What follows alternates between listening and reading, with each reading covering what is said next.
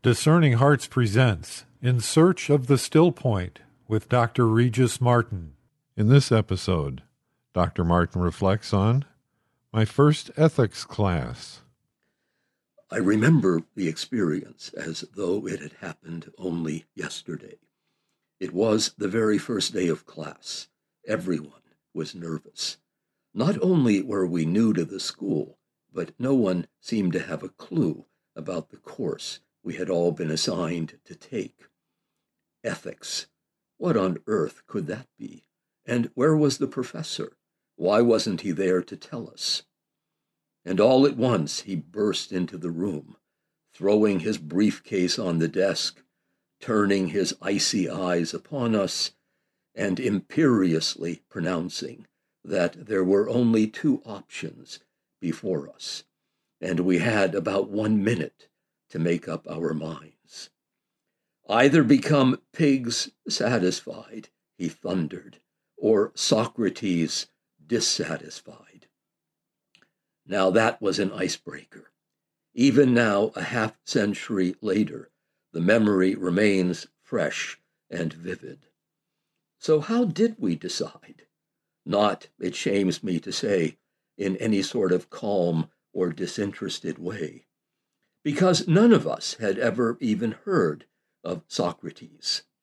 As regards the porcine alternative, however, now that was a subject about which we were all fairly expert, even if most of us had never been within 100 miles of a farm.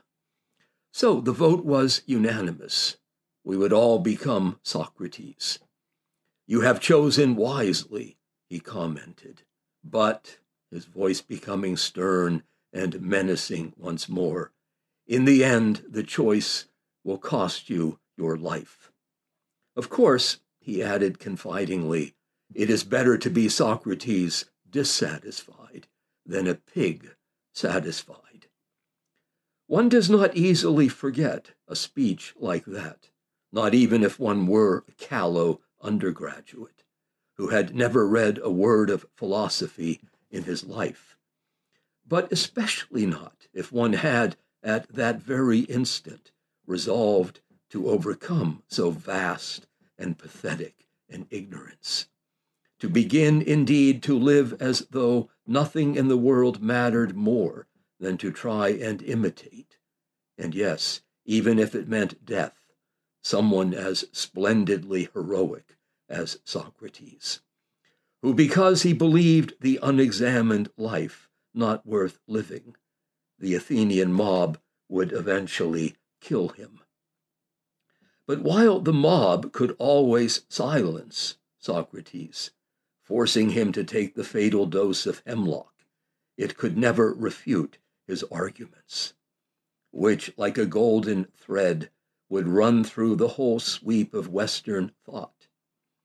It was a fact we were often reminded of during those heady days that followed, that here was the wisest of the Greeks, who sought only to know all that he did not know, and whose inspired words were piously preserved by his great student and exegete, Plato, concerning whom all philosophy since has been but a single, unending footnote. In Plato's great work, The Republic, the place where the mind of Socrates is given brilliant and profound play, we learned how the truth of being, of the whole moral order, is wedded to the good, which he calls agathon, its status lifted high into the realm of divinity itself. So enthralled was young Glaucon by this sublime thought that, bursting forth with intoxicated ardor, he exclaims, "You speak of an inconceivably transcendent beauty."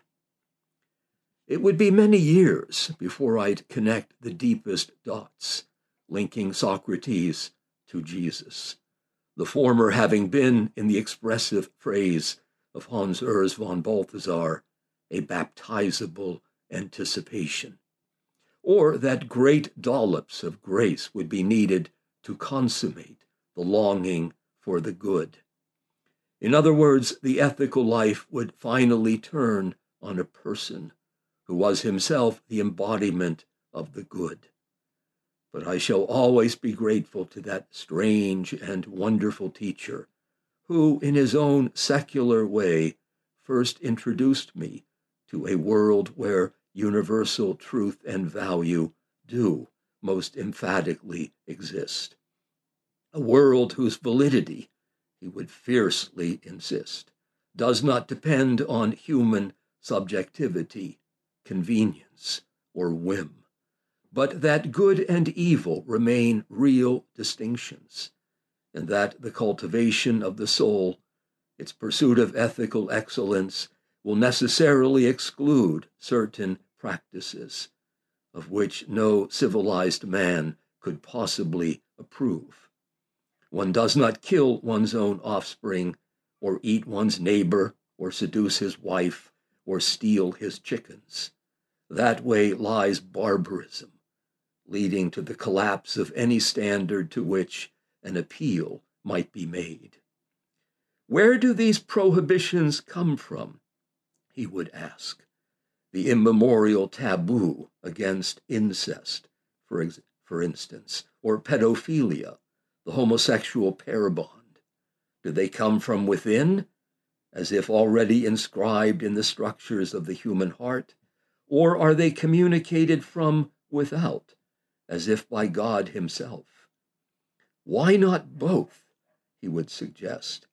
Do I not discover in myself a point of origin, of balance, beyond myself, a fixed standard transcending everything, which holds me to the fire of righteousness and truth? An old North African bishop by the name of Augustine, who was himself a philosopher, and whose writings I would also one day come across, once wrote, "Where I am most inwardly myself, there you were far more than I." A saint and a doctor of the church, no less.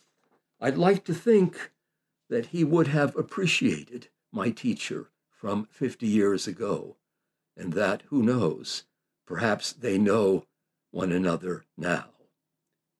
Thanks for listening. This is Regis Martin in search of the still point. You've been listening to Dr. Regis Martin in Search of the Still Point. For more episodes in this series, visit discerninghearts.com, or you can find it in our free Discerning Hearts app or on many other streaming platforms. Discerning Hearts is a 501c3 nonprofit Catholic apostolate dedicated to evangelization and spiritual formation through the use of new media. To learn how you can support our mission, visit discerninghearts.com.